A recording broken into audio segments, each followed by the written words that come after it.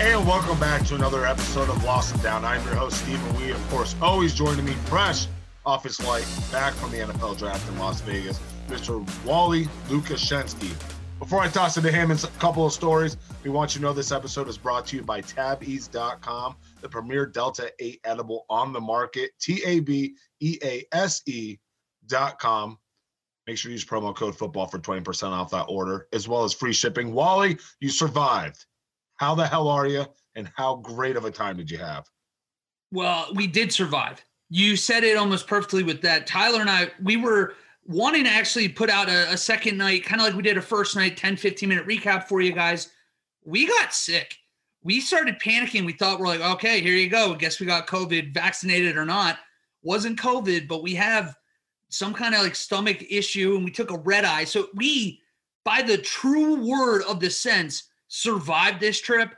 But of course, as always, it's Vegas. You have a great time. Whole hell of a lot amount of people there. I think only Nashville is even in the neighborhood. I don't even know if they've figured out who had more yet, but crazy environment. Absolutely insane. How are you doing there, buddy? Hey, I'm doing great. I'm up in New York visiting the old grandmother. Just made some cookies with her. And if you haven't had Sharon Weed's cookies, you haven't lived, but don't worry. Your boys got you. I made a fresh batch, got about 60 plus coming down. And if I see you this weekend, maybe you'll be able to score a chocolate chip cookie from Sharon Weed. Oh, and chocolate chip's the best. I know it's not like... Oh, it's simple, easy, exactly. Elegant.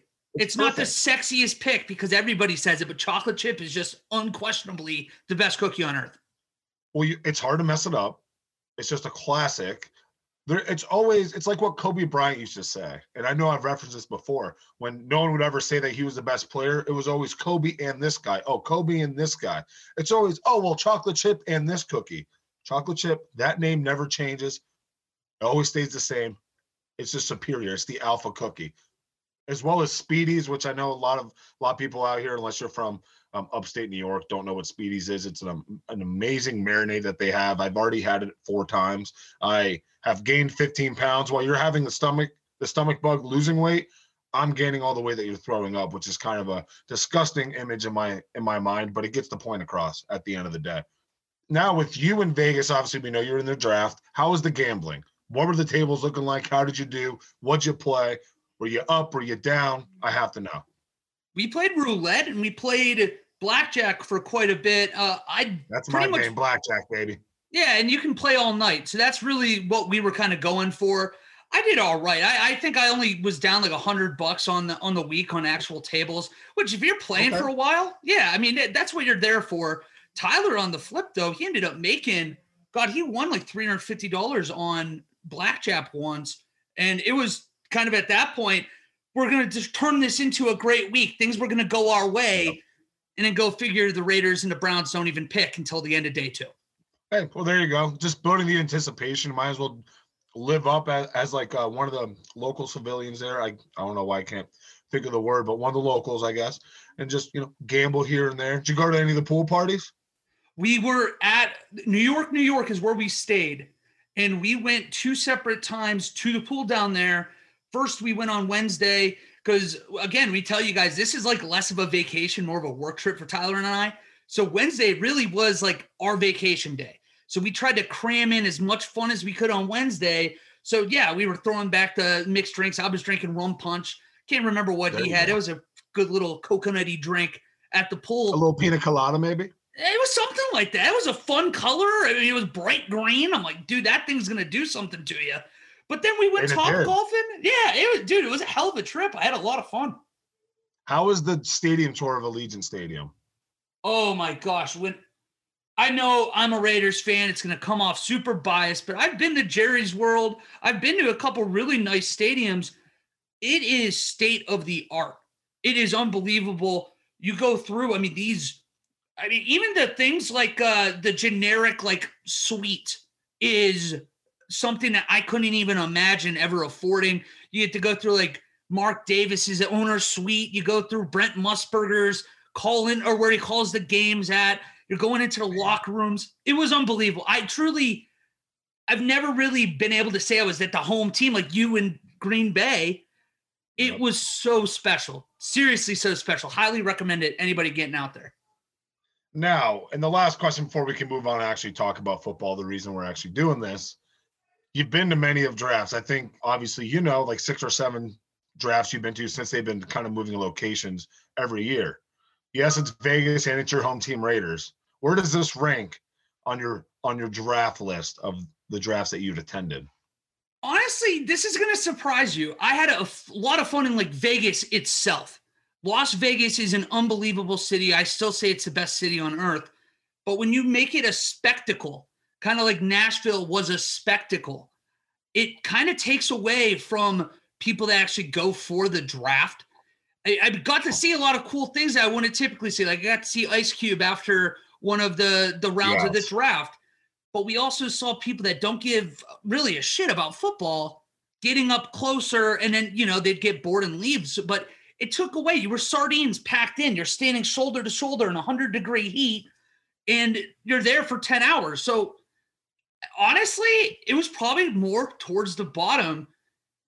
We were talking before we got on, but in a weird way, places like Detroit, places like Cleveland, those are where, if you're going for the draft, that's where you got to go. So top 3, top 5? I'd probably put it middle of the table, middle of the pack, I'd say. I'd probably still put Nashville ahead because of personal things and how fun it was for me last year. Cleveland's got to still be ahead, somewhere 3 through 4, 5, right in that range. Okay, well, we got next year. Where's next year's draft at? Kansas City. Kansas City. You're going into the belly. It only seems right. Opposite sides of the spectrum, just in 12 months. You got to go right into the belly of the beast, but you're going to get good barbecue, Wally. That's all that matters. It's the only thing I can really say I'm looking forward to. Give me the barbecue. There you go. Now we can finally get into the NFL draft, which was the most insane NFL draft after a wild offseason. These last 3 months have been absolutely insane, and the draft was nothing short of that. We're going to start talking about the quarterbacks here first, because we all know how hot of a commodity the wide receivers are. We didn't see the first quarterback taken until the 20th pick when the Pittsburgh Steelers got up and got Mr. Kenny Pickett, the hometown kid. And we don't see one until the late 3rd round. We have Malik Willis going to the Tennessee Titans. Again, Kenny Pickett, we got going to the Pittsburgh Steelers. Quite frankly, those are the only 2 I really care about. So those are the most talked about. Next year is when we get to talk about quarterbacks a little bit more. How do you like Kenny being able to fit into the Pittsburgh Steelers system, staying at home, and all of a sudden there's a quarterback battle there in Pittsburgh as well? And then what do you think about Malik Willis dropping all the way down to the 3rd round? Do you think that's a good spot for him? For Malik Willis, I'll start with them first, work my way back. Tennessee, I feel so bad for Ryan Tannehill because over the course of about 48 hours, he got to see his number 1 target leave. You already know Julio's not coming back. Derrick Henry's another year older, and what did the Titans seemingly do? But draft Ryan Tannehill's replacement in Malik Willis. That team's going to fall off next year. And if the Titans start 3-5, 3-6, even with Treylon Burks coming in, I could see Malik Willis being an immediate guy that the fans start clamoring for. So feel for Tannehill. Good for Willis, though, because that does feel like the start of a rebuild there in Tennessee. As for Pittsburgh, it's probably the only quarterback battle that I feel kind of 50-50 on right now. You're not really in a rush to get Kenny Pickett in, so you could see Mitch Trubisky be the starter at least early on. And, I mean, there's a ton of weapons there. So whoever the quarterback is going to be, they're stepping into a spot where if the offensive line can even hold up a little bit, the Steelers will be in a position to at least be competitive next year. It's going to be really hard for me to believe that either one of them are successful enough to get them into the playoffs. But there's no reason the Steelers can't be an 8 or a 9 win team next year. Now, if these were NFC teams, it'd be a completely different conversation. Maybe they're on that fringe of the wild card here, but in the pits of the AFC, worry about getting out of your division before even making the playoffs. I agree. Kenny Pickett was just one of what seemed like a lot of players that got to stay home in this NFL draft, which I thought was awesome. We had Kenny Pickett. I know that got to stay. I know the guard from NC State. He's a Charlotte boy. Gets to stay with the Carolina Panthers, just right down the street from where he grew up. And there's a plethora of other people that dealt with this, but Kenny Pickett to be able to go in there. There's an automatic quarterback battle. Mitch Trubisky has already had a huge question mark, and now he's going to have to fight for his job. And now we have to. I like this a lot because now if Kenny Pickett wins that job, all the people that were backing up Mitch Trubisky about having another year under his belt, he's so mature now, he can be that quarterback. I hope they lose because they will not hear the end of that hot take from me. Now, for Ryan Tannehill, to have Malik Willis drafted late in the third round, we know how talented that kid is. For Ryan Tannehill not to say to mentor him is not my job, it's not my job to mentor him, I thought was extremely outlandish. That was going to be my follow-up question. Act like a professional. If you had someone mentor you, you'd be a little bit better. But don't forget the reason you got paid there in Tennessee, because that man, Derrick Henry, right? You're not that quarterback. You're not that guy, pal. We've seen that. And with all the injuries that happened with Tennessee last year, we know that. So you better be watching your back here. But what did you think about the comments of him just coming out 2 days after or less than a week after this kid gets drafted, saying, Tannehill, that's not my job? It reminded me of Big Ben and Mason Rudolph when the Steelers drafted Mason on the second day a few years ago. But in devil's advocate here, trying to defend Ryan Tannehill, you finally feel like you have an established footing somewhere. You've now gone to last year, you were probably a poor play call away from being in an AFC championship game. That's got to be so frustrating on his end. He feels like almost, I don't think he's as good as Derek Carr, but he's in that like kind of disrespected tier of quarterback where he's like the tier below Derek Carr in the disrespected tier. I would even put them in the same breath, honestly. Yeah, like Derek Carr to me, he's a noticeably better quarterback, but Ryan Tannehill too, he's a starter in the NFL, and he's done everything I feel like right in the last few years. So I get being frustrated. It also is a comment that, to me, it speaks to his understanding of his position on the team. He has $57 million tied up in dead cap next year if he were to get cut, and almost $30 million if he was traded. He knows he's going nowhere. It's going to be a lot to imagine that a team would take on even half of that dead cap. It's not going to happen. So he knows he's not going anywhere. This is more of a, guys, I'm fighting tooth and nail for my, I guess, career at this point. I'm not going to go out of my way to let this guy take my job while I get basically stuck in no man's land on this roster. All I'm saying is we are seeing the downfall and the demise of the Tennessee Titans right now. You saw how frustrated Mike Vrabel got about the A.J. Brown trade, which we'll get to here in a little bit. You see Ryan Tannehill doing this. You don't have any receivers all of a sudden. Is Derrick Henry, if he doesn't come back the same, are they going to think about maybe trading him and completely cleaning slate? Because like you said, there's a lot of dead money there. You got Malik Willis cheap here for the next 4 years. Maybe cut ties, have the cheap quarterback build around him, have to restart again here. I'm forecasting that right now. We are literally seeing that happen right now. It's going to be Jacksonville is going to make that leap. Tennessee is going to plummet, and they're going to flip identities for the next few years here. I will say before we move on, two things. Tennessee, you're right, 100%. They're going to fall off a cliff. I think they're going to go from being a playoff team to like a 5-6 win team next year. The other thing I did want to mention, though, hand up, I was very wrong on the quarterbacks. I thought that we were going to see 3 or 4 in the first round, not because they deserved it, but because GMs in the NFL are out to save their own jobs. And there's nothing better than a quick way to basically buy yourself more time than to bring in a quarterback and basically saddle 2 years on we have to wait and see what he does. So hand up, I have to own that one. That was a big miss on my part, Steven. And I think there's a lot of hands in that crowd too. I think that was a pretty popular consensus. A lot of the quarterbacks were going to go. Not a lot of top like 15, but a lot on the back end there in the first round. So it's okay, bud. I forgive you. Appreciate that. I need that. We'll go with that. Speaking about being a loser, let's talk about the winners of who we thought the NFL draft were here throughout the week. Obviously, I think we have a couple teams that we kind of have on our mind that everyone's talking about. I want to toss it to you, the man that was there himself, to see the teams do what they, picked who they wanted to build said team. Give me at least one winner you thought after the draft. I know that we have 4 teams on here, so we're going to mix it up a little. So I'll give you my one that jumped out immediately, and it's got to be the Baltimore Ravens. To me, they got 2 of the most surefire pros in the first round of this draft, guys that might be in the league for 10, 12, 15 years, and Kyle Hamilton and Tyler Lindenbaum, and they even moved down for Lindenbaum too. After that trade for Marquise Hollywood Brown, which makes a lot more sense for Arizona. We'll get into that here in a little bit. Sorry, that was highway robbery. They knew, obviously, somebody knew about Hopkins. Driving the car.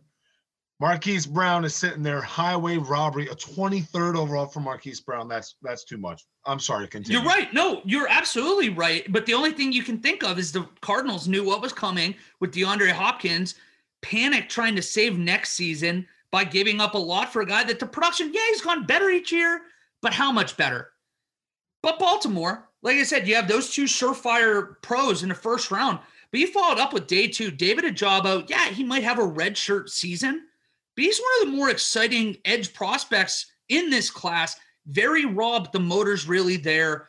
He's going to have a full year to get better too. And then Travis Jones, a lot of people really wanted him. Interior defensive lineman. He's going to make an immediate impact. Guy that, he's not going to play 70, 80% of the snaps, but when he's in there, he can make a real impact to that team. And in the last couple guys I'll even note on here, Daniel Faalele. If you're a Big Ten football fan, which I know a few of you guys out there are, right tackle at Minnesota last year, he is now the biggest player in the NFL. And a lot of comparisons almost to Jordan Mailata out of Philadelphia with his size, day 3, day 2, or I think it was day 3 pick. But you got more or less, even if you aren't skilled or refined as skilled as some right tackles are, that length makes those edge rushers take wider angles, and it gives you an extra few tenths of a second every time. Guys like him, and then Jordan Stout, the damn punter. When you're a team like this, you get to take a luxury pick in the 4th round, and this was the year to be a punter. 3 guys drafted. Don't say that very often, but dude, the Ravens, they were banged up last year, one of the most injury-depleted defenses I can remember, and now they're getting all those guys back, and you add this draft class in, if Lamar plays well, look out. They can win the AFC North.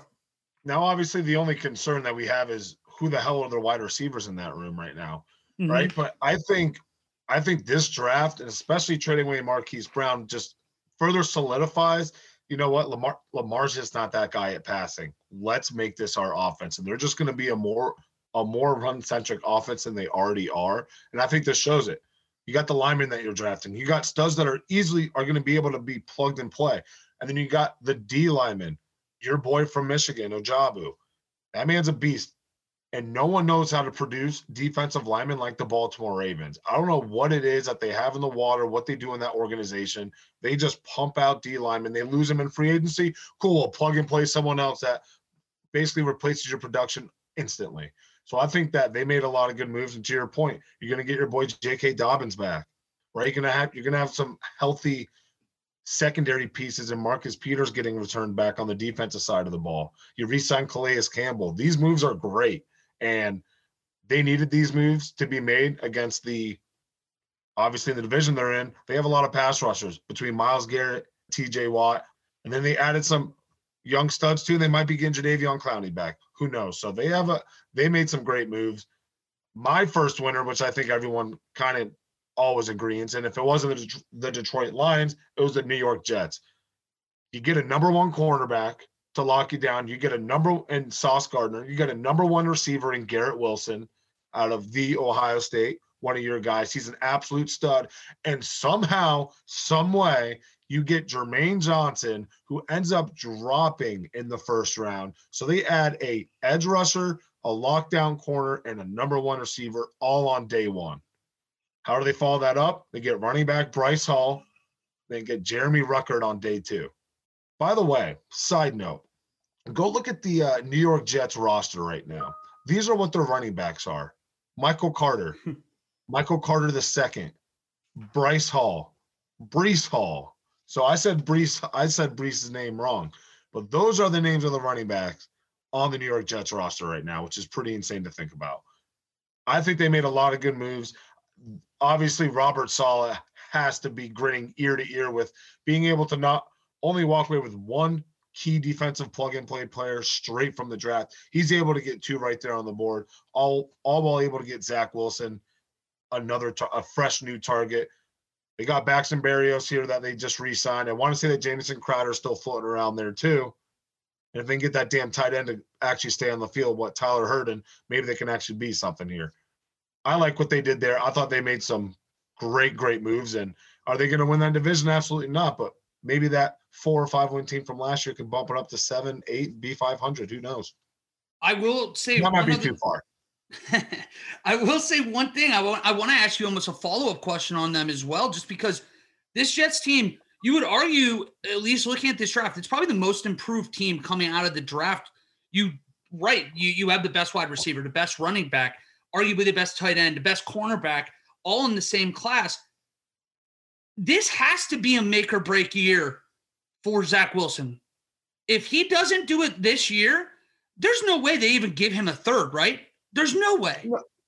No, they have to. God, how? Look at this offense. What are they going to do? Look across the street and watch the Giants give Daniel Jones 4 years? I mean, just listen to these names. I mean, think about this. Corey Davis, Garrett Wilson, Elijah Moore. If Mekhi Becton can lose a few pounds. You brought in Laken Tomlinson out of San Francisco. You have Connor McGovern, Elijah Vera Tucker, who I'm in love with. Then you go over to tight end. You brought in C.J. Uzomah from Cincinnati. You have Breece Hall now. Yep. I mean, the offense is loaded. We keep talking about Tua in the Miami offense. The Jets are very competent outside of that quarterback position. I think we have the same questions for New York. Okay, so now, but this year's going to be the biggest question mark for Tua, correct? This is going to be that make or break year. What year is that? I mean, it's effectively his second and a half. Exactly. Third year. But you always want to look for that third year leap. And as long as the progression is going positive, well, that's obviously what progression is. But as long as you're progressing, doesn't matter if it's minuscule, as long as you're going in the right direction, they're going to keep giving you time. But to your point, no, he has a loaded offense. He's going to have a 2 tight end system. His wide receiver room is looking nice with the addition of Garrett Wilson. You got back-to-back first-round wide receivers in that room on top of Corey Davis, who actually that's 3 right there because that's who Tennessee took, I want to say, 5th overall back in 2016, something around there. So they have a lot of talent in that room. Yes, I don't think it's make or break, but there definitely needs to be somewhat of a step or two in the right direction for Zach Wilson this year. We know we give him the benefit of the doubt, injury prone. He does have a defensive coach as his head coach. So he's not going to have that offensive mind that's around him that knows how to get him up to speed quicker than what you kind of see, first thing off my head is Zach Taylor and Joe Burrow, right? Joe Burrow is way better and was way more ready than what Zach Wilson was, but just coming off the top of the head.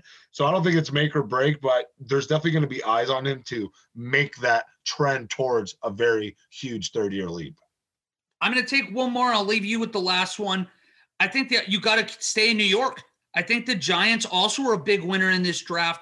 My only question, and this is nitpicking, it's like going from an A to an A+ in my mind. I wish that they had taken Ike Ekwonu at 5 because Kayvon Thibodeau likely would have been there at 7.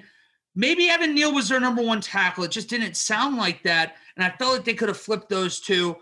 Outside of that, you also had a day 3 steal. At least I was looking at, going back to Big Ten fans, Micah McFadden. Only bright spot really on the Indiana defense last year on a team filled with pus. And that guy his nose was in the football every single time, every single play. He reminds you a lot of Arizona Scooby right back in the day. He didn't have the speed to transition to the NFL. I'm really hoping for McFadden's sake he does. Great football mind, great football IQ, but the Giants, again, you get the arguably most skilled edge rusher and arguably the best offensive lineman in the same class. It's hard to call anything but a win on that regard. So Evan Neal is clearly their guy, right? Because I think they would have gone the other way with my boy from NC State if that was actually their true guy. They wanted Kayvon Thibodeau as well. So I think that they got the best of both worlds. When's the last time we've seen New York actually have something work out for them on draft day? And that's going for both of them. But look at them. Here's a couple winners right here. So talk about who's on the clock. We all know Daniel Jones is on that clock. You finally get at least one person to block for you on that offensive line. Hopefully they can kind of build a little bit more around him. Then you add a little bit on defense as well. That defense was already a top 10 defense the last couple of years. I expect them to be right back there, and we'll see what Brian Daboll wants to do on the offensive side of the ball. Steven, let's hear your fourth. I know you and I are both really high on this team for better or worse, but home run draft. Well, let's hear the fourth one for you. Yeah, and it's not even about the people that they drafted, right? The Philadelphia Eagles. They were able to trade and get A.J. Brown almost for a steal. I want to say that they traded their 18th overall pick and as well for a third-round pick to be able to just get A.J. Brown. That is a steal right there. What do? Instantly turn that to a 4-year, $100 million contract extension. So kudos to A.J. Brown. Really fucking mad that Green Bay didn't do anything and just kind of sat back with their tails tucked between their legs. That's a different conversation for another day. They were able to trade up and get Jordan Davis. Now they have the biggest, most freakish human I have seen in my entire life paired up right next to his idol, Fletcher Cox, on that defensive line of the ball, or on that defensive side of the ball. That is going to be a scary duo. Obviously, I think the main focus is being able to get Jordan Davis down to that 3-down playable weight. He's a big dude. You got to get him NFL ready because he can cause problems, especially when you put him right next to Fletcher Cox. I wouldn't say that you have two Aaron Donalds, but it almost feels like that with having – you always got to double team someone. Someone's always going to get to the ball. It's going to be insane to watch. Followed up on day 2, Cam Jurgens, Nakobe Dean. I want to let you talk about that because I know we both have love for the Eagles on what we thought were the winners here. So I want to let you shine as well because you're the man. Jordan Davis made a lot of sense. He kind of feels like he fits perfectly with what they try to do. And it's a very veteran-laden defensive room there, defensive line room. So I think it's going to help. And I do think he's going to lose the weight to get down to that 3-down playing weight, or at least a little bit more. But yeah, day 2 to me was where they won this draft, where they became a real winner. Because yes, to get Nakobe Dean, who fell, you would think the guy had a third arm coming out of his medicals, the way people were talking about it. And he's telling you he's healthy. He's going to be ready for training camp. The guy has all the football intangibles that you could ever want. It's just a matter if he stays healthy. If he does, this Eagles defense got a hell of a lot better. And that's before they even improved the strength of their team last year, which was the offensive line. Cam Jurgens is a mean bastard out of Nebraska. He played center. You get to see on his highlight tape, my favorite play, I think, of the entire college football season last year. Cam Jurgens got flagged for driving a guy, Michael Orr in the blindside, the movie style, 35 yards downfield out of bounds, and he got an unnecessary roughness for it. Feed me that. Give me the 15 yards. And with how, dude, I keep saying I print out 2 rosters or depth charts, the Jets and the Eagles. I just want to spit through the names real quick because I think if Jalen Hurts takes a next step, I don't even think this team is just NFC East good. I think this team is knocking on the door to be in a Super Bowl for the NFC. But here we go. Going down wide receivers first. Devonta Smith, A.J. Brown, Quez Watkins. You have Zach Pascal and Jalen Reagor too. Then you have Jordan Mailata, Landon Dickerson, Jason Kelce, who is Cam Jurgens now behind him. You got Lane Johnson, Dallas Goedert, Jalen Hurts, Miles Sanders, and then this is before the defense. Defense has gotten so much better this offseason. Yes, you have Brandon Graham still, Fletcher Cox still. You brought in Jordan Davis, Javon Hargrave, Derek Barnett's back. But this is where it's going to be really good. Kazir White was such a sneaky guy that stirs the drink in LA that got let go. They bring him in. Also have Sean Reddick now as well. And Nakobe Dean, that middle layer of the defense went from one of the biggest weaknesses of the team to a real strength. Secondary, yeah, you have some question marks there. I won't read into that. But those are that. Darius Slay, that's all I know. That secondary's been horrible for him. It's that team. Long story short. Geez, I wish I could talk. Long story short, this Philadelphia Eagles team is a real threat in the NFC. I firmly believe that. So let me ask you this. I really like what the Eagles did. They're clearly the favorite in the NFC East to win that division. Who has more pressure on them then to perform? Is it going to be Jalen Hurts or is it going to be Zach Wilson? Oh, that's tough because I think Zach Wilson's playing for his career. Jalen Hurts is also Jalen Hurts is playing with his career. Do you think I guess a better question is, do you think with them trading to get the AJ Brown picks, I know what we were talking about when they were making the trade with the Saints to get the 2 first-round picks, that, hey, maybe they're going to be able to get someone here, set Jalen Hurts up for success, and if they don't, we have picks here for next year to be able to take a quarterback. Do you think that's all gone now? They're going all in on Hurts? Well, they're going all in this year. This year is make or break for him too. Not to say he's not playing for a job in his own right, but he, I think, has the ability to be a long-standing backup. Zach Wilson had one of the worst rookie seasons that anybody can really point to and remember. And that's not an exaggeration. He was terrible. When Mike White came in, New York started like throwing on duct tape on their jerseys and putting Mike White's name on there. That's how bad it was early. So it's a different kind of pressure. What I will say for Jalen Hurts, if he's not careful and they start 2-3, 1-3, something like that, you have a very capable backup in Gardner Minshew. They both have a lot of pressure. We're talking like 8 and 9 tier for those two guys. So now we're going to go from the winners on to the losers here, Walter. You want to take the obvious one, or you want me to do the obvious one? I want you to do the obvious one.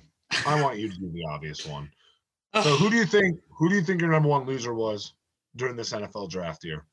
Everybody in the world saying it. You don't even really, when you have an actual NFL head coach and GM laughing at your picks on camera, that pretty much the easiest way to be thrown into a loser category. And the New England Patriots were by far the biggest loser. You draft a guy that had at best a day 2 grade and a late day 2 grade at that. You draft a guard late in the first round. That was weird. Then you draft a track star wide receiver, Raider style, and I think Tyquan, it was his name. Tyquan Thornton. Thornton. He runs a 4.2 640 at the combine. Everybody's in love with the speed, but that's all he is. It feels almost like a Darius Hayward-Bay 2.0 field there. And then they followed up with their third pick is a 5'8 cornerback. Yeah, he's versatile. Yeah, he can play all over the field. We're worried about people's size at wide receiver. Why aren't we worried about this guy? He's going to get truck stick. Imagine him having to step in front of a Derrick Henry. How funny that would end up looking. Just a colossal loss. And you know that I don't want to overreact, be a prisoner of the moment. I don't think that's the case anymore. The shine is off of Bill Belichick. It feels like the man is over the hill. And I almost hope sooner rather than later, don't you want him to almost retire before people start doing the whole, it was all Brady. He didn't do anything. It was Ernie Adams and Tom Brady that did it. Never underestimate Bill Belichick. He knows what he's getting here. Yes, I think the Cole Strange pick was rather Cole Strange. I agree. Tyquan Thornton, when that was, I was like, who the hell is this outside of just running a straight line of 4-2-6? And look who he went before. He was before Sky Moore, George Pickens, where we got Alec Pierce. I mean, with the loaded wide receivers, that's the one that you choose. I think you covered it great with the small cornerback. That guy better be Stephon Gilmore 2.0, but highly, highly unlikely. He's going to look like his kid. Houston Texans, though, they got Derek Stingley Jr. and Kenyon Green in the first round. Derek Stingley, yes. I think he's a stud. I think he can get it done. What? Now, I know that he's had surgery here, so there's a couple question marks. And overall, I see you giving me that look. I want you to go in about Derek Stingley. Just be Singletary. That's all I want it to look like. See, it's not even like I don't think that he's going to do well and he's going to have a very good career. It's that we haven't seen it now in a few years. 3 years ago, it was almost kind of like different position, I know, but it was like Grant Delpit out of LSU, where we were so high on the intangibles at the beginning. What he showed us his freshman year, that injuries and just a really difficult schedule kind of wear on him as it goes on. What bothered me is that he wasn't the best corner available, and they still took this guy at 3. You have a massive hole on your offensive line, but not only that, you also have a hole at edge, and you missed on both of those to draft a corner that hasn't really been able to show you consistency over the last few years. That's not how you build a team that's at a gutter floor. And if you're trying to give Davis Mills a sincere chance, it's not by drafting a guard at 15, Kenyon Green. It's by giving him Ike Ekwonu, Evan Neal, Charles Cross at 3, and then worrying about something like that in the second, third round. Their day 2 picks were actually good. I like them. Jalen Petrie, John Mechie, Christian Harris, but it's irredeemable what they did on day 1. To me, it was a colossal failure, and nobody else seems to be talking about it. Well, it looks like Lovie Smith is already under the microscope after his first draft, right back after a long period of time with him not being an NFL coach, kind of bouncing around the collegiate ranks, being a, assistant coach, defensive coordinator. And I don't know how Houston's going to be liking this. I like the John Mechie. You get Davis Mills a weapon at least, but you don't have anything to protect him. To your point, he is absolutely fucked. I just want to sit back and just enjoy this. Now, Chicago, they didn't have any first-round picks because they had thrown them in there to move up from Justin Fields from the year prior. So they had 2 seconds. They have no wide receiver picked until the 3rd round. Can you name me a starting wide receiver on the Chicago Bears, Wally? Great question right now. I mean, who? There's no one there. Darnell Mooney, that's all I got. Darnell Mooney, yeah, great point. But that's amazing, isn't it, though? I'll let you go right again. But you trade up for Justin Fields last year, and then you give him no weapons the following year? What am I missing? You're missing a lot, but they went defense.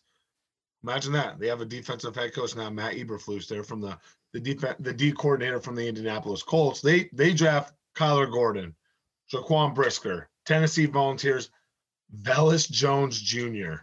That's a pretty badass name. Only other skill position player was a running back, Treston Ebner out of Baylor. Out of all 11 picks, to your point, not a single weapon for Justin Fields. Great job. Your defense is going to be reloaded. You need to do a lot of things after losing Khalil Mack, your defensive leader. And you followed up, just bring it up, younger secondary pieces. You have nothing on the offensive line that we really address too much. You don't get any skill players. This is just bad. And I am here for it. I love that Chicago Bears are this bad. They're so stupid. And I cannot wait to watch them only win 5 games this year. I forgot too. Byron Pringle's there now too. Before he got arrested a couple weeks ago. Oh shit! Never mind. They might win the division. It's bad. It's so bad, and I give them credit for going to get their quarterback last year. But if you're doing that, what they've done in the 12 months since has really bothered me. Yeah, they have a new regime now. You're basically making Justin Fields restart. If you're going to do that, do what Tennessee did, or not Tennessee. Do what New York did. Go out and get a couple weapons at wide receiver, really load up and give this guy a real shot, because instead the Bears are going to win like 5 or 6 games, like you're saying, next year. And they're going to be going into the 3rd year of Justin Fields with similar question marks to Zach Wilson. Do you keep investing time in this guy, or do you think that you have enough of a baseline to know, good or bad, what you're going to do with them? Bears, give them the defense is going to look good. I do like the picks in terms of value, just not in the situation Chicago's at. Had to help out Justin Fields. Who knows? Maybe with Deebo Samuel still floating around out there, maybe they can make something happen. But it does not look good in Chicago right now. Oh, he looks glorious. Chicago looks glorious from the view of Green Bay. That's all I have to say. Let's talk about a couple of trades that happened, or maybe a couple of trades that just didn't happen here during the NFL draft. We got our winners and losers, and we still have Baker Mayfield and Deebo Samuel looking like they're going to be staying put in Cleveland and San Francisco, at least for now. The reports that Baker's going to be in Cleveland for at least May. Then, of course, we got A.J. Brown that got traded to the Eagles. So I know we've talked a lot about him. Let's knock him out. Philadelphia sent the 18th pick, as well the 101st pick to the Tennessee Titans in exchange for A.J. Brown. And like I said, they flipped that into a 4-year, $100 million deal. Tennessee flips that pick into wide receiver Treylon Burks. So there's a lot of question marks. Obviously, I think we're shitting on Tennessee enough here. What is the state of mind, or what is the state of emergency there in Tennessee right now? And how great is this for the wide receiver room in Philadelphia? Amazing for Philadelphia. Again, I've just called them a Super Bowl contender, so it should tell you how high I am on them. Thank God we record this, because my God. I'm not happy that Philadelphia is a great team, but I will tell you, I'm in love with that roster. I've said it 100 times. I love the line. Defense front 7 looks a lot better now. Before it was really just front 4. But this, to me, is, if I'm a Titans fan, It's kind of a rare win-win if you have the right mindset of what to expect out of this team. If you still think that you can be a AFC South champion, it's going to be a real bitter pill to swallow come October, 5-6 games in. But if the Titans understand this might be the time for a soft rebuild, Derrick Henry's not getting any younger. You are going to have now a rookie wide receiver with a lot of expectations, rookie quarterback coming in now, very likely starting at some point this year. I liked it just because they were able to flip it into other picks as well. You had a first-round grade kind of guy in Roger McCreary, the defensive back out of Auburn. He fell to them in the second round. And then they were able to flip some of these picks too, get Ohio State offensive tackle Nicholas Petit-Frere, who has first-round size. It just production wasn't there. And then UCLA wide receiver Kyle Pitts. He got drafted 163. I know day 3 really is kind of a time where people tune out the draft. People are really comparing this guy to Hunter Renfrow. And that's right around when Hunter Renfrow went. Undersized, not really all that fast, but incredible route running and a guy that just eats target when you need him. Third and Renfro's real. If they use him right, I think this really was a win for both sides. Just not sexy to say that right now. Now, Baker Mayfield, he's staying in Cleveland. And it looked like Carolina was kind of the front runner there for a little bit. Shout out to my boy Steve Smith Sr. I know he was loving that rumor of that happening, but they seem like the front runner to trade for Baker Mayfield. Day 2, they end up taking Matt Corral. Now, as told by Dogs by Nature, the Panthers offered a late round pick in exchange for the Browns paying about $13 to $15 million of Baker's salary. They obviously said no. Baker's due just under $19 million in 2022. Man, oh man, this is heating up because, as you know, they brought in Jacoby Brissett on top of the starter with the all-guaranteed contract, Deshaun Watson. What the hell are the Cleveland Browns going to do? Good question. It really depends on. I'm hoping you'd answer for me. I'm trying to figure it out just as much as anybody. Now, I think the one thing that Browns fans and the Browns front office is rooting for, I know we don't root for injuries, but this is a weird time where I'm pretty sure that Cleveland is. They need to almost have a starting quarterback or a high-end backup quarterback get hurt either way, or either that or you're going to have to carry Baker Mayfield into the season if the goal is to trade him. At that point, you might be holding on to him until October, until a guy goes. And at that point, we just talked about Tennessee. What happens if they start 1-4? They could try to flip Ryan Tannehill. This is a disaster for Cleveland. This is all goes back to that they shitting on your own quarterback when you're trying to trade him. Maybe it's a poor idea. Maybe it's a bad move. And I'm really just baffled by it all. But this was a really, really bad quarterback class if you were Baker Mayfield.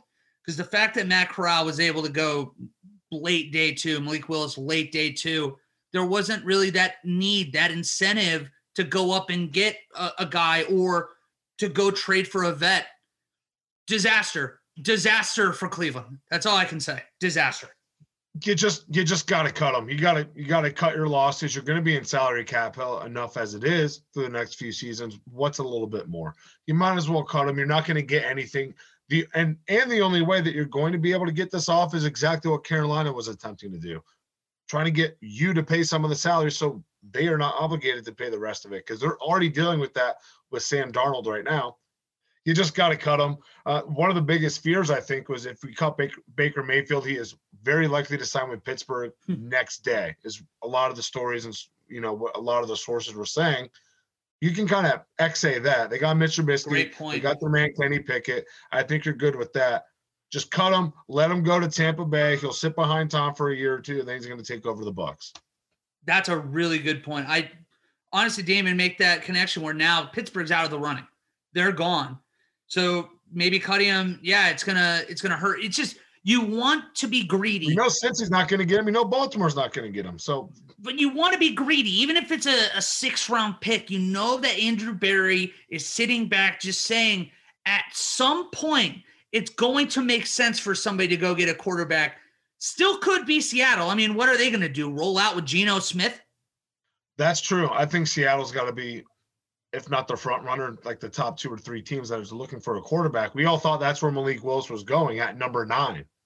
to your point, he didn't go till late day 2. So Seattle has a lot to address. They just at least stay level in that division that is just absolutely hectic right now.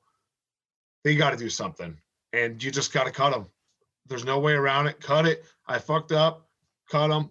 Move on. It's business, baby. It's Hollywood. Now, Deebo Samuel, who has just refollowed the San Francisco 49ers Instagram account, which is huge news, right? I saw it on CNN this morning. That's how big it is. He's ended up staying in San Francisco. Doesn't sound like there's been a contract extension in talks right now. Seems like he's still adamant that he wants out of San Fran at the same time. So at the end of the day, this is all hearsay. He ends up not getting traded. I don't know what to make of it. I think someone needs to make a move on Deebo because he wants out.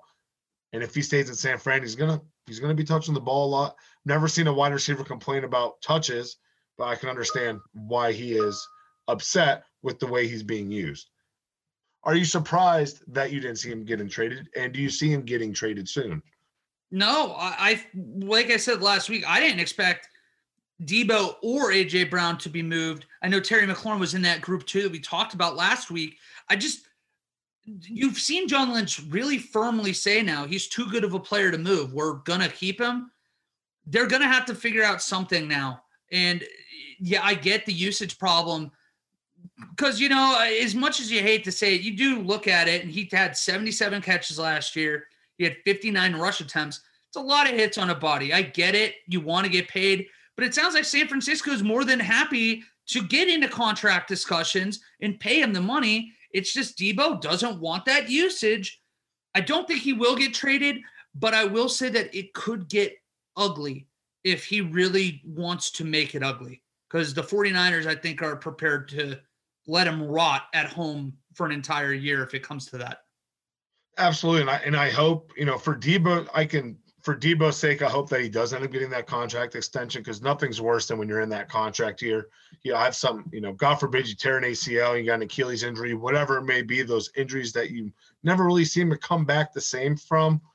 I just hope he doesn't have to deal with that. And, if they move on, might as well get him out of there. Ship him off to the AFC so no one in the NFC can worry about it, But maybe get him over to Kansas City so they have a speed. Don't say Kansas City. Don't do that. I will say, if you were going to move him somewhere, tell me that him and Baltimore's offense doesn't make too much sense. It makes so much sense. Well, he doesn't like the usage. He doesn't like the usage of that. You're right. But you also have Gus Edwards, J.K. Dobbins. I'm sure I'm forgetting somebody because they have like 18 running backs that they were using. If you use him even as a decoy in the backfield, I don't know, half the amount of times, you don't have to play him exclusively that way. If he gets past that and they pay him a lot of money, I think that him in Baltimore could be a lot of fun to watch as a fan. I can see him in New York. I think they just have enough wide receiver capital, as well as they're going to have some draft picks. I think that they can pair up with that. Like I said, maybe if you get Corey Davis a first round and like a fifth round for Deebo, just to get him out, right? Maybe you can make that work, whatever it may be. Indianapolis needs to make a move on someone in the wide receiving core. You need Detroit that needs some, and what we just talked about, Chicago as well. So there is a large market for him, for these teams that will pay him a fat amount. I think that he should get out of San Fran, mostly because I hate San Francisco. So Arizona's feeling the same way though, Steven, and they have their own wide receiver problems right now because DeAndre Hopkins just tested positive for a banned substance. Wow, I'm starting to struggle to talk too. 6 games. Are you sure you didn't ingest the same banned substance that D-Hop did over here? I'm starting to wonder right now the way it's going. 6 Where games. am I? Where am I is right. I'm looking around. I am coming back from Vegas, of course. But this does make, I guess, that Marquise Brown trade make a little bit more sense. They gave up a whole hell of a lot for a guy that's really been underwhelming in his 3 years in Baltimore. The Ravens, they do get the 23rd pick. They flipped that for 25 and 130. I mentioned that before. Tyler Lindenbaum and the punter Jordan Stout in that trade. Cardinals then to get Marquise Brown in the 100th pick, which turned into Majai Sanders, the edge out of Cincinnati. This is a really big move, or a really big deal to me, just because now Arizona goes from for sure playing for an NFC West division to now I think they're going to have to fight to get into the playoffs again. You're going to have Zach Ertz going to have to step up. You're going to need Rondale Moore and AJ Green do the same. That was Christian Kirk. I know we joke about the contract, but he was very valuable to them last year. Let's start with Arizona. What is the fallout going to be? Is this going to be something that once we look back in January, we think that this suspension could have derailed the entire season? Well, we saw how the offense was last year when D-Hop left. With that hamstring injury. You pair that up with Kyler Murray not being able to stay healthy, and AJ Green was your number one receiver, right? They have, to your point, they have AJ Green, they got Rondale Moore, now you got Marquise Brown Hollywood, or Marquise Hollywood Brown, Jesus Christ, and then you're gonna have D-Hop. Yeah, he's your number one, but now he's gonna be out for 6 games.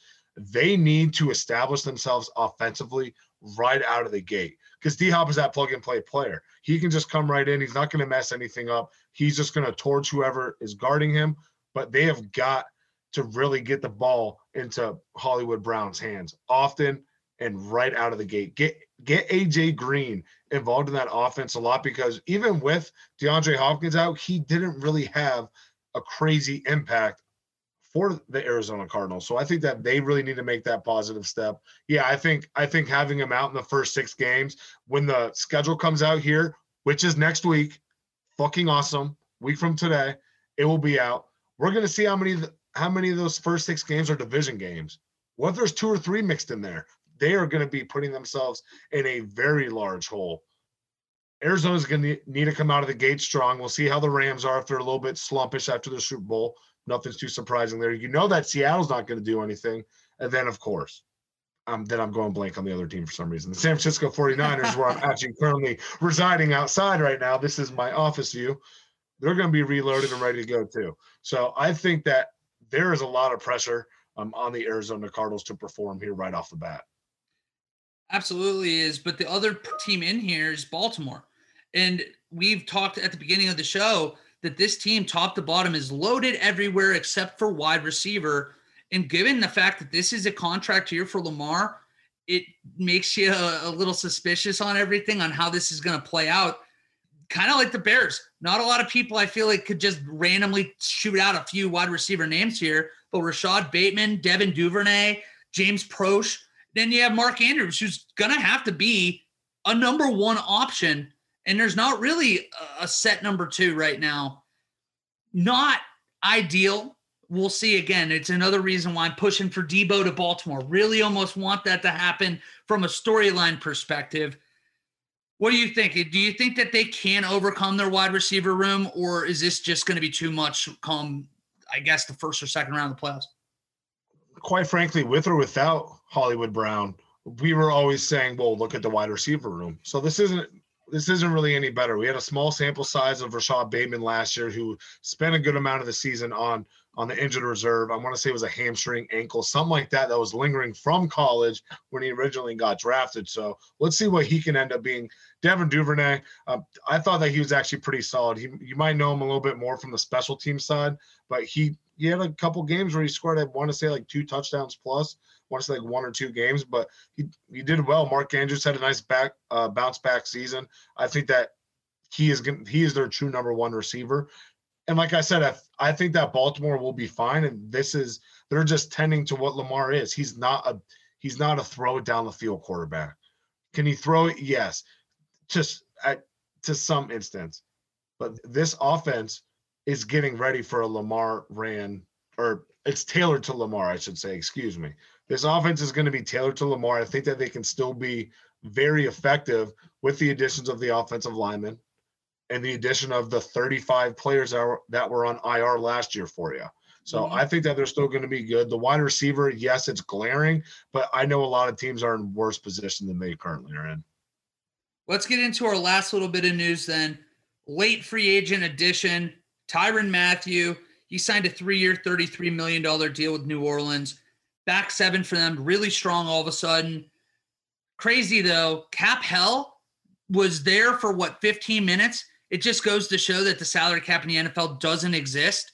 But Tom Brady's got to be really upset, too. You remember when in that Super Bowl a few years ago, Tom Brady and Honey Badger loved to yap at one another. The Saints give the Buccaneers more fits than anybody in the entire league right now, and he's going to join that. We might be looking at 2 more games this year where the Saints get the better of Tom Brady. That's a conversation for when we're a little bit closer to the season, maybe next week when we have the schedule drop. But yeah, I can see New Orleans going another 2-0, getting the season sweep here, maybe meeting in the playoffs for a third time. They already have a solid secondary.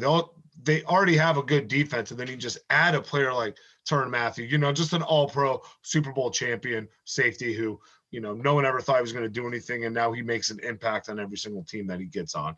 I love the signing. You get him ideally for cheap, for what he is and for his age. He still has a year or 2 left in his prime, and now another guy who gets to go home and play for his hometown team, which I think it's always cool. It's always such a pipe dream, and now he gets to live it. Obviously, an LSU Tiger.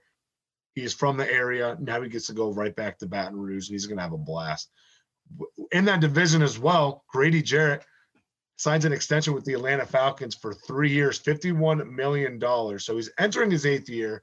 Only missed 3 games in his entire career. The best ability, Walter, is availability. And this guy is showing it right here. So his production has gone down the past few years, but it's a good Band-Aid in the meantime, as Wally would like to put it. And I think you got some studs there in Atlanta. Let's see what this team can be here. Maybe he can just be that leader that they need on that defensive side of the ball, because yeesh. Outside of him and A.J. Terrell, it's pretty hard to look at. It, to me, felt like the Falcons were almost rewarding Grady Jarrett for all of his time in service that he's given to Atlanta in the midst of a rebuild. It's going to be ugly. They know it's going to be ugly. He's the kind of guy that is going to be a very good pro, just a solid player for the next few years as they try to be back to relevant. By that time, who knows if he's actually going to still be around. But to me, this was a thank you deal, and we appreciate you sticking around for the really dog days that are about to come. Yeah, if they haven't come already. I mean, he's been there. Well, they're here. The Super Bowl team, I was like his 2nd year in, and since then it's been all downhill. And it's just insert the Fresh Prince of Bel-Air Will meme when he's sitting in the empty living room of the mansion. Yeah, dude, they're in the desert. Embrace it. There is no oasis any way you look right now. It's just sand, and the sun is in the highest point in the sky. It is about to get really tough in Atlanta. With that, that's going to bring us to an end of another episode of Loss of Down. Make sure to follow us on all of our social media platforms, Facebook, Instagram, and YouTube at Loss of Down, as well as Twitter, _Loss. I am Stephen Weed, live from San Francisco. He is Wally Lukashensky. Go Penguins. Of course, go Penguins. Dude, they're up 1-0. Triple overtime winner a few days ago. That was awesome. By the time you guys hear this, very good chance it's either 1-1 or 2-0 Penguins. Really excited, but I wanted to share a fun fact with you, and that'll be my final thought for you today. The Steelers drafted Cameron Hayward's brother, the tight end out of Michigan State, Connor Hayward, which now means that the Steelers have 4 sets of brothers on their roster right now. Holy shit. I don't know. Hold on. Let me see if I can get them. Sure. So obviously we have them. We got the Hayward brothers. Mm-hmm. One's got to be obvious for you. Well, maybe not for you since you don't live here. Think fullback too. Oh yeah, you got the Watts. You got TJ. Yep. You got TJ and Derek, right? Yep, that's correct. TJ and Derek Watt. I want to say, it's not Tremaine. 2 of them are on the. You're right. It Tremaine? It's Tremaine, and come on, you got the other one. Oh, what is Terrell? How about the last name? You got it. I thought Edmonds. Their last name was Tremaine. Edmund. Okay, the Edmonds brothers. You won't get the 4th, by the way. Promise you won't get the 4th because there's not a chance. Good luck. I mean, it's the most generic last name on earth. Oh, perfect. The Smith brothers. Close. Davis brothers. The Davis brothers. Okay. Well, that's how we're going to end that. Until next week, we will have the NFL schedule release show out here next week. I can't wait. That means we get to pick a little date night here. Cannot wait, man. Fuck the Rangers. Go Penguins.